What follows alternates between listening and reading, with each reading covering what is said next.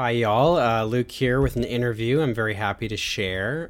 The following is the audio version of my recent conversation published in Jacobin with the British writer, author, and activist George Monbiot. Now, for some of you, George might need no introduction. For those of you who don't know his work, he's one of The Guardian's most radically inclined voices, someone who's thought a great deal about the climate crisis and who's also written very perceptively on the subject of neoliberalism. Now, that's a subject we've spoken about a lot on this show, and I want to quote something George wrote back in 2016. He writes, "So pervasive has neoliberalism become that we seldom even recognize it as an ideology. We appear to accept the proposition that this utopian millenarian faith describes a neutral force, a kind of biological law like Darwin's theory of evolution. But the philosophy arose as a conscious attempt to reshape human life and shift the locus of power. Neoliberalism sees competition as the defining characteristic of human relations. It redefines citizens as consumers whose democratic choices are best exercised by buying and selling, a process that rewards merit and punishes inefficiency. It maintains that the market delivers benefits that could never be achieved by planning." Now, I suspect those of you who've listened to the show for a while can see in those words why George's work has meant a lot to me. Now, in thinking about neoliberalism, what it's done with our world and to the societies in which we live, an urgent issue, at least for me, has always been the breakdown of community. As we've come to live in societies increasingly dominated by commercial and transactional relationships, by economic relationships, societies that are defined by the commodification of everyday life and all the rest of it, the extent to which community, particularly in a political or a civic sense, the extent to which that even exists anymore, I think is very much open for debate. Now, that's a problem for intrinsic human reasons. I think as human beings, we have very much drawn on communities of one kind or another for thousands of years as sources of belonging, as sources of meaning. It's from within the context of community that we draw, I think, an essential part of our identities. And I think there's an argument to be made that this is especially true of people in the modern age. So people who've lived throughout the past 500 or 600 years. In the modern age, I think community has often been conceived of as an essential backdrop to human flourishing and to individual flourishing as well, whether we're talking about locally based communities, nationally based communities, class-based identities to come out of formative movements for liberation like the feminist movement or the civil rights movement. And so given, these latter points in particular, I think the breakdown of the very foundations of community in, Western societies especially, but not exclusively over the past, say, 30 or 40 years, I think that is a problem for intrinsic human reasons, but for other reasons as well. Because without the bonds of solidarity that come out of community, it's really impossible to have collective action of any kind. Collective action is what we need if we're going to address the climate crisis, if we're going to address inequality, if we're going to address injustice of any kind, really. And you can see everywhere today how even ostensibly liberatory political projects are often sold to us in kind of consumerist terms, in language that reflects the market. That's very much the influence of neoliberalism and its corrosion of community. Anyway, another side to all of this is that many people are finding themselves increasingly atomized, increasingly lonely, mistrustful, and quite possibly for good reason, of traditional institutions, of expertise, of the media, of the government, etc. That's obviously been a huge subtext of the many debates surrounding coronavirus, vaccinations, things like that. And that's largely what you'll hear me speaking with George about here. He recently wrote a piece in The Guardian, which among other things was about the penetration of conspiratorial thinking into some activist circles, into some countercultural milieus and the like. And I was very interested in the particular way he thinks about this. I think too often today, and you'll hear me say this during the interview, there's a tendency in mainstream discourse, you've probably heard me complain about this on the show before, a tendency to think about conspiracy theories and things like that in a kind of technologically determinist way that I think is very reductive. So, people's uncles are seeing misinformation memes on Facebook. That's why Brexit happened. That's why Donald Trump was elected, whatever. I think that's inadequate. I think there's a lot more going on here. Even if social media is undeniably playing a role, it certainly is. Much of this, or some of this anyway, has, I think, to do with the way our present model of economic and political organization has precluded real alternatives, among other things, in a way that has created really big openings for resurgent fascism, neo-fascism, and for the far right. So before we get to the interview, George writes in his recent Guardian piece, "I believe this synthesis of left alternative and right-wing cultures has been accelerated by despondency, confusion, and betrayal. After leftish political parties fell into line with corporate power, the right seized the language they had abandoned. Steve Bannon and Dominic Cummings brilliantly repurposed the left-wing themes of resisting elite power and regaining control of our lives. Now there has been an almost perfect language swap. Parties that once belonged on the left talk about security and stability, while those on the right talk of liberation and revolt." So I realize that's a long preamble. With all of that in mind, we'll turn to the interview now. Please enjoy my conversation with activist and author George Monbiot. Why are we here? Why are we here? Because for decades, nobody else is doing what we are now standing up or sitting down to do. I've been in this business 33 years altogether. At the BBC, then as a freelance, at The Guardian, writing about, campaigning against the destruction of our glorious living planet. And every single year, I've heard people say, well, the government hasn't done enough, but it's a good start. Every year has been a good start. Every year there's been a beginning, but never a middle or an end to this story. And why not? Why? When so many people are so desperate to see action, it is because, though we claim to live in a democracy, in many respects, it resembles a plutocracy, where the voice of the people should be heard. The money of the city and the fossil fuel industry and the farming lobby and the fishing industry and the auto manufacturers and the airlines lobby. I guess just to clear the ground a little, the catalyst for your piece was, the perceived sense that various countercultural and even perhaps left milieus are being seduced by conspiracy theories, and perhaps in a way that potentially makes them open to embracing reactionary politics. So just to begin, I wanted to ask kind of what prompted that thought and what exactly this phenomenon is as you see it. So I've been, 36 years now as an environmental activist on the left, of the left, but also seeing myself as part of the counterculture, the sort of hippie culture, really. I might not look like a hippie, but I'm a hippie in there. And I have just seen over the past few months this acceleration of a trend which has been there for quite a while, but is really becoming extremely worrying now, of people uncritically accepting some of the themes, the memes, and the conspiracy theories generated on the right. And I think the pandemic has greatly accelerated that. And the sort of quite rightful suspicion of power on the left and on the green left and the hippie alternative countercultural scene seems to have mutated with astonishing and really alarming speed into an acceptance of any conspiracy theories based around powerful cabals taking away our freedoms, taking away our rights.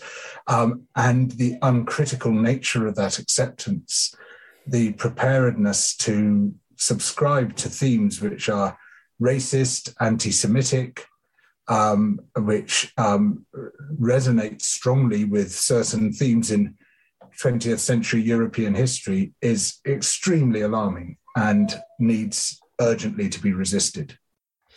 So, I mean, you observed that there is precedent for this. The far right has for a long time, I mean, almost as a kind of structural element, it could be argued, it's embraced frames and themes and narratives that are drawn from countercultural or alternative sources.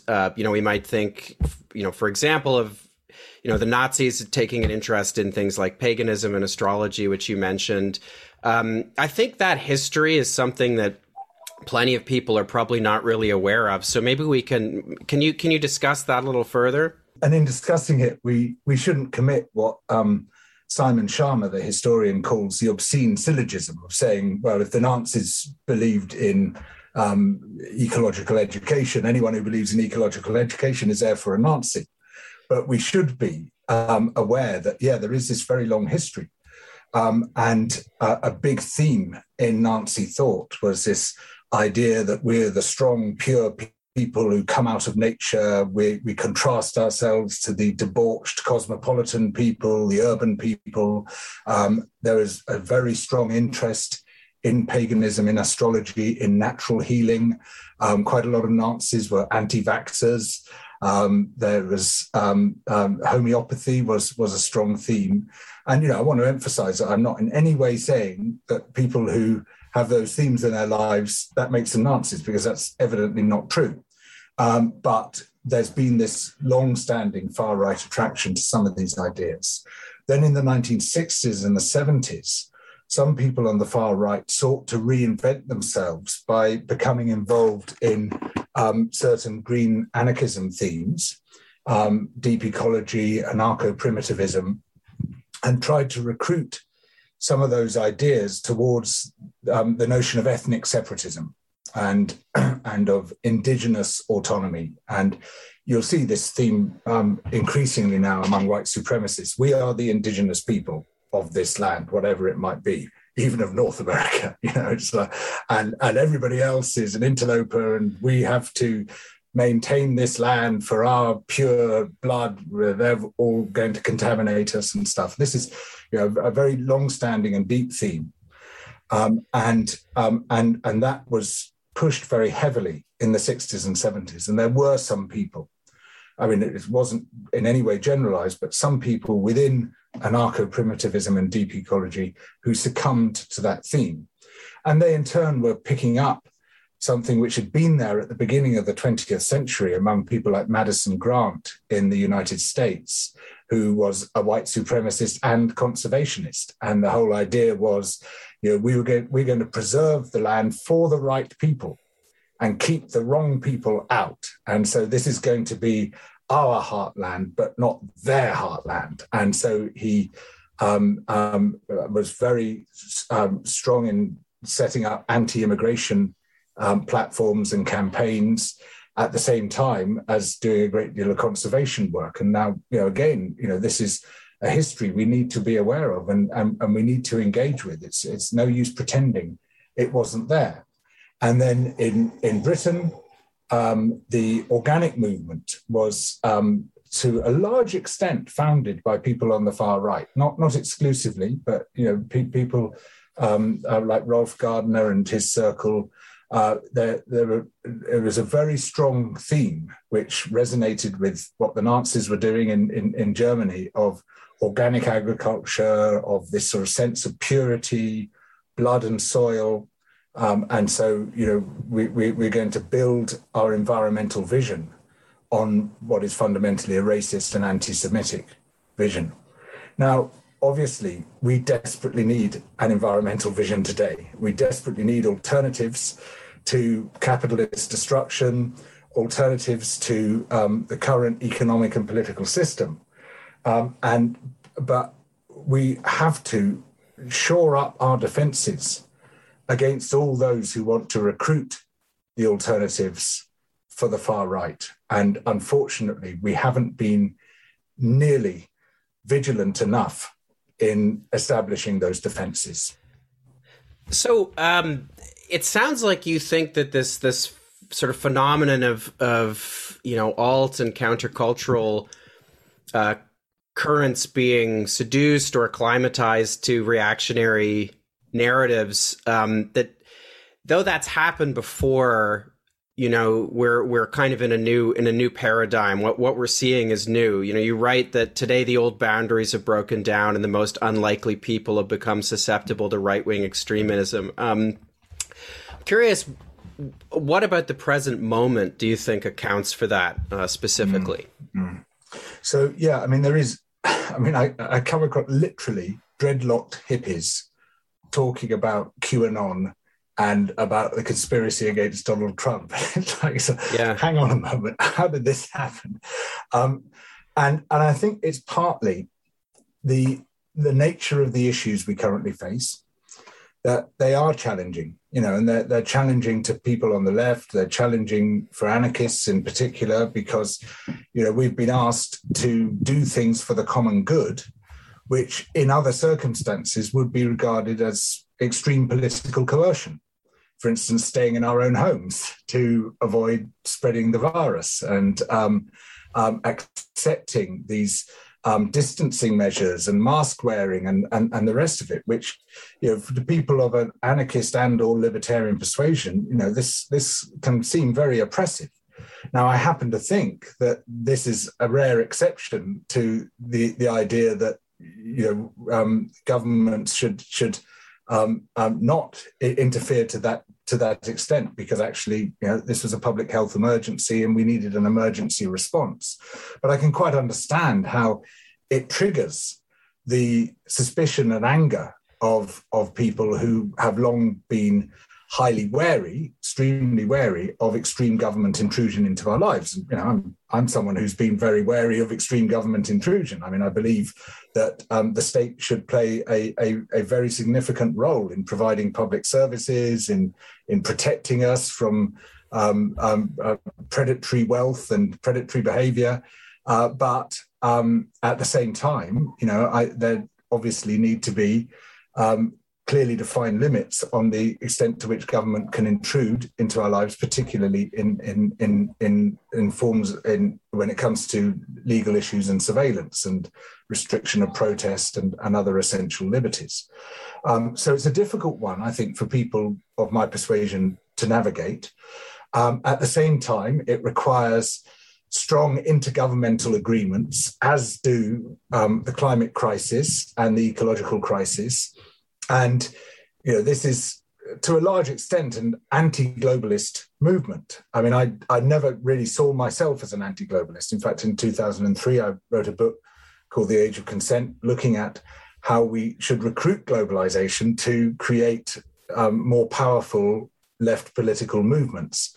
But anti-globalization, localism, the homespun economy, all these are major themes, and they're not necessarily wrong ones. There's, the protests against the World Trade Organization, the IMF, the World Bank in the 1990s and noughties were, I felt, entirely legitimate. These were illegitimate powers being wielded. So again, it's difficult to navigate because, we see genuine crises, genuine emergencies like the climate emergency, which do require intergovernmental agreement. And yet that sort of conflicts with a major current in thinking in alternative and left movements. But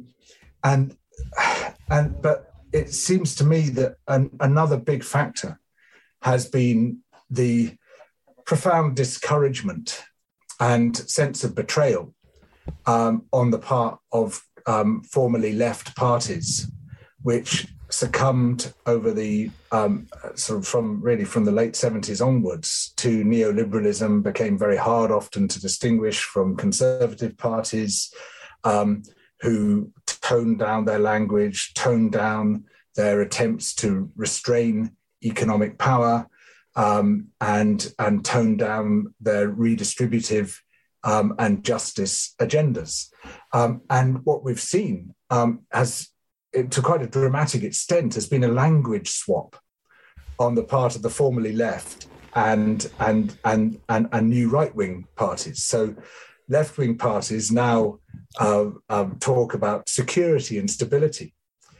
Just yesterday, Keir Starmer, the leader of the Labour Party, published this 14,000-word essay called "The Road Ahead," and there were literally phrases. People found the exact same phrases in the 2015 Conservative Manifesto. It was like it just lifted chunks out of that, and these were all these highly conservative framings about, how I'm going to offer you stability, I'm going to offer you security, hardworking families, as opposed to those scroungers, who we don't like. And it was all sort of this highly conservative approach. And it's like he'd borrowed the language of the conservatives. And then you have the radical right, people like Steve Bannon and Dominic Cummings, who have stolen the language of the left. And they talk about liberty and revolution. And this, I think a lot of people find it highly confusing. If you don't follow politics closely and you don't keep tabs on who everyone is, you hear words like liberty and revolution and you think, oh, those must be our guys. These are our friends, because that's what I believe in. I believe in liberty and revolution. So these must be our friends. And, it's a time where we just have to be super vigilant. Who's saying this? Why are they saying it? Who's backing them? And we haven't been vigilant enough. Yeah, I mean, in this election that just concluded in Canada, you had both the centrist party and the Social Democratic Party, the NDP, both making the case for, continued COVID measures, vaccine passports and things like that. And the far right party, which is a new party and ran almost exclusively against kind of lockdowns and vaccine passports. Their leader, they tripled their vote. They didn't win a seat, but their leader on election night on Monday, his kind of call to arms was, we're not just a party, we're a movement. This is an ideological revolution. And so very much replicates the dynamic you're talking about. You can also think about, that dynamic, when I read that line in your piece, I thought immediately of the 2016 US presidential election, where the Democratic candidate was quite brazenly sort of boasting, like, look at all this establishment support I have. Don't you just love the security apparatus and the CIA and look at all these, celebrities and corporate overlords who back me. And then Donald Trump was talking all about, how transgressive he was and all that kind of thing. Very much something you see everywhere. So something I really admired about the piece was the way that I think you avoided the kind of technological and particularly social media determinism that is really the norm today when it comes to how people account for the spread of things like conspiracy theories and anti-science beliefs, reactionary ideas. You see a lot of endless kind of discussions of how memes helped Donald Trump win in 2016 and things like that. But, for you, this is much more about social atomization. It's about the breakdown of community and kind of the absence of a common narrative. So this had me thinking about the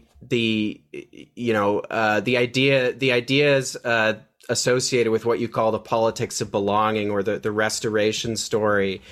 And sort of by way of discussing or sketching out an antidote to some of the things we've been discussing, I wondered if you could talk about that a little bit. Yeah.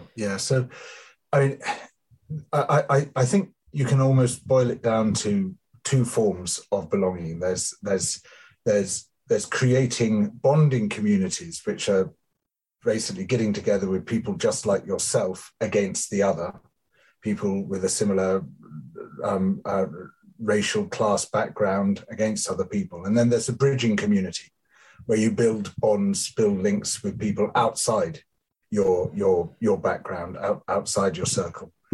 And we urgently need to create bridging communities, because if we don't, other people will fill that vacuum by creating bonding communities. And community is essential to human identity. We can't survive without a sense that we belong to something. And you could see fascism as an extreme expression of the need for belonging. I mean, it is this sort of kind of hyper belonging, a hyper community where people wear the same clothes, have the same haircuts, chant the same slogans, march to the same music, if you can call it music, fly the same flags. It's this sort of ultra homogenized community where there's this really sort of paranoid need for an extreme form of belonging, for the sort of reassurance you get from being part of something which looks just like you and sounds just like you.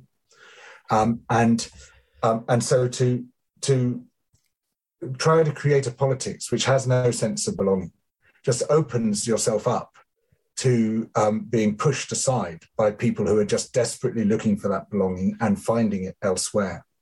And so I believe that we need to create communities based on equity and justice, based on the common use of common resources, based on sharing, based on public space, literal physical public space and public assets, ideally owned and run by communities, which are inclusive and deliberately and specifically pull in people from all different walks of life. And there are ways, there's almost a science of doing this. There was a 400-page report commissioned by, surprisingly, by a London Borough Council over here, which sort of looked all around the world at how you create bridging community. And it's like there's almost a sort of formula you can apply, and it can be done very effectively.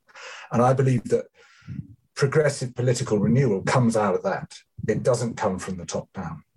And I would love to see it accompanied by the sort of community politics, which I think digitization, better communication enables to a far greater extent than ever before, which is deliberative participatory politics, like the participatory budgeting that prevailed in Porto Alegre for 15 years, like the Better Reykjavik program, the Decide Madrid program, where you just have far more day-to-day control over democratic decision-making than we are offered in most of our nations. And, in countries like yours, in countries like mine, there's an election every 4 or 5 years where we're asked to put a cross on a piece of paper. We'll have, in our last election, 35% of people who voted Conservative, but Conservatives won. And they then had a mandate to do whatever they want for the next 5 years. And whether it was in their platform or whether it was not that anybody ever read the platform, but every single thing that's in there, they said we have a mandate for, and anything else that we want to do, we have a mandate for that as well, because we're the government. And if you don't like it, well, you could express your opinion in 5 years' time. Now, that is a system called presumed consent. Our consent to everything they do for the next 5 years is presumed. And so they act on our behalf on the basis that we, the nation, are presumed to consent to this thing that they do because they are the government and they got the majority at the last election. Now, we don't accept the principle of presumed consent in sex. So why should we accept it in politics? It's an obscene and outrageous idea that we have that our consent can be assumed for everything that they want to do during that time, however outrageous those policies might be. And we have the tools to allow a much more fine-grained popular control, democratic control of politics than we've been allowed. And yet politics still is in the era of the horse-drawn carriage and the quill pen.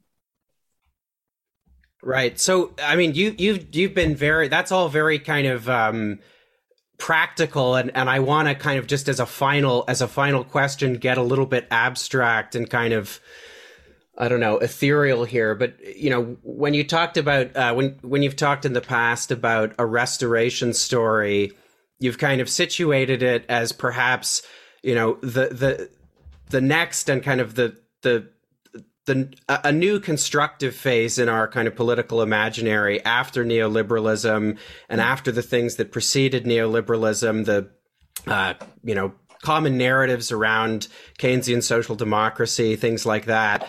So I kind of wanted to probe that a little bit more, just in conclusion here. the restoration story, what exactly does the phrase mean to you, and how would you situate it in relation to these other kind of grand narratives?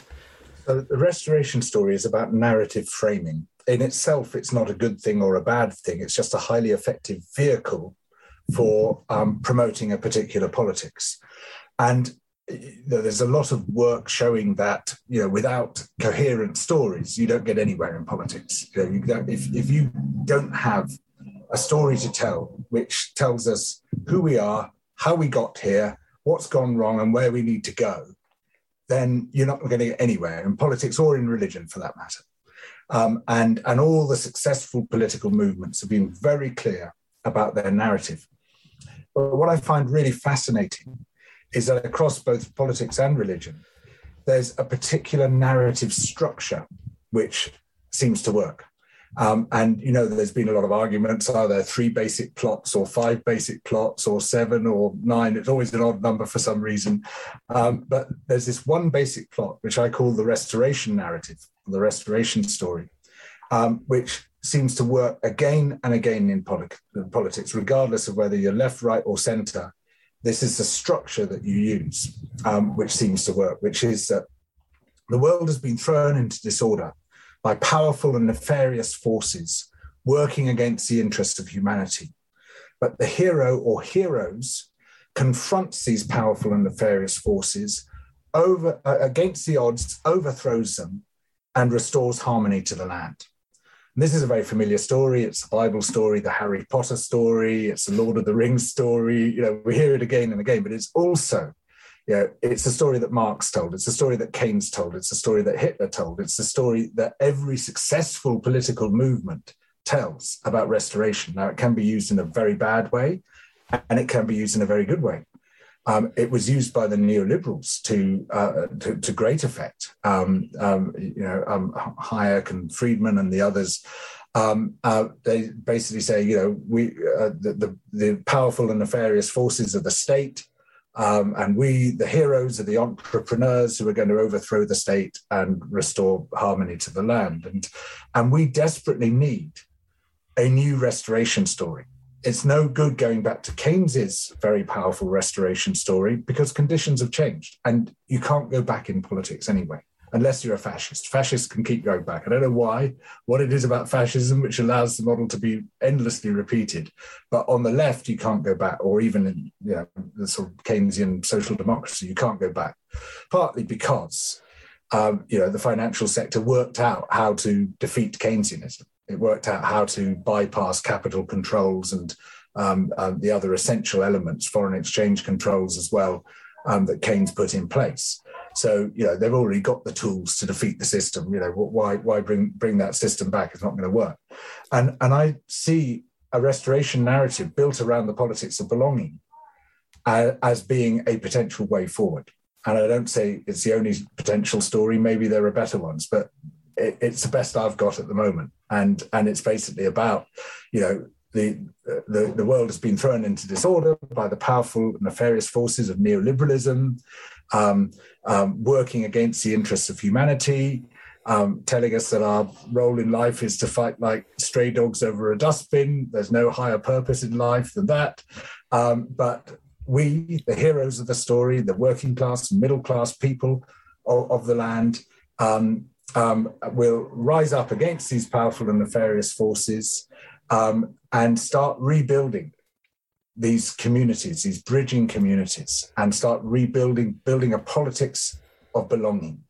And from the bottom up, from our own neighborhoods, our own communities, using the tools of participatory democracy, using the commons, investing politically in our own communities, investing economically and socially in our own communities, we will rebuild a situation which allows us to restore harmony to the land. And that's my best stab at a restoration story for the 21st century.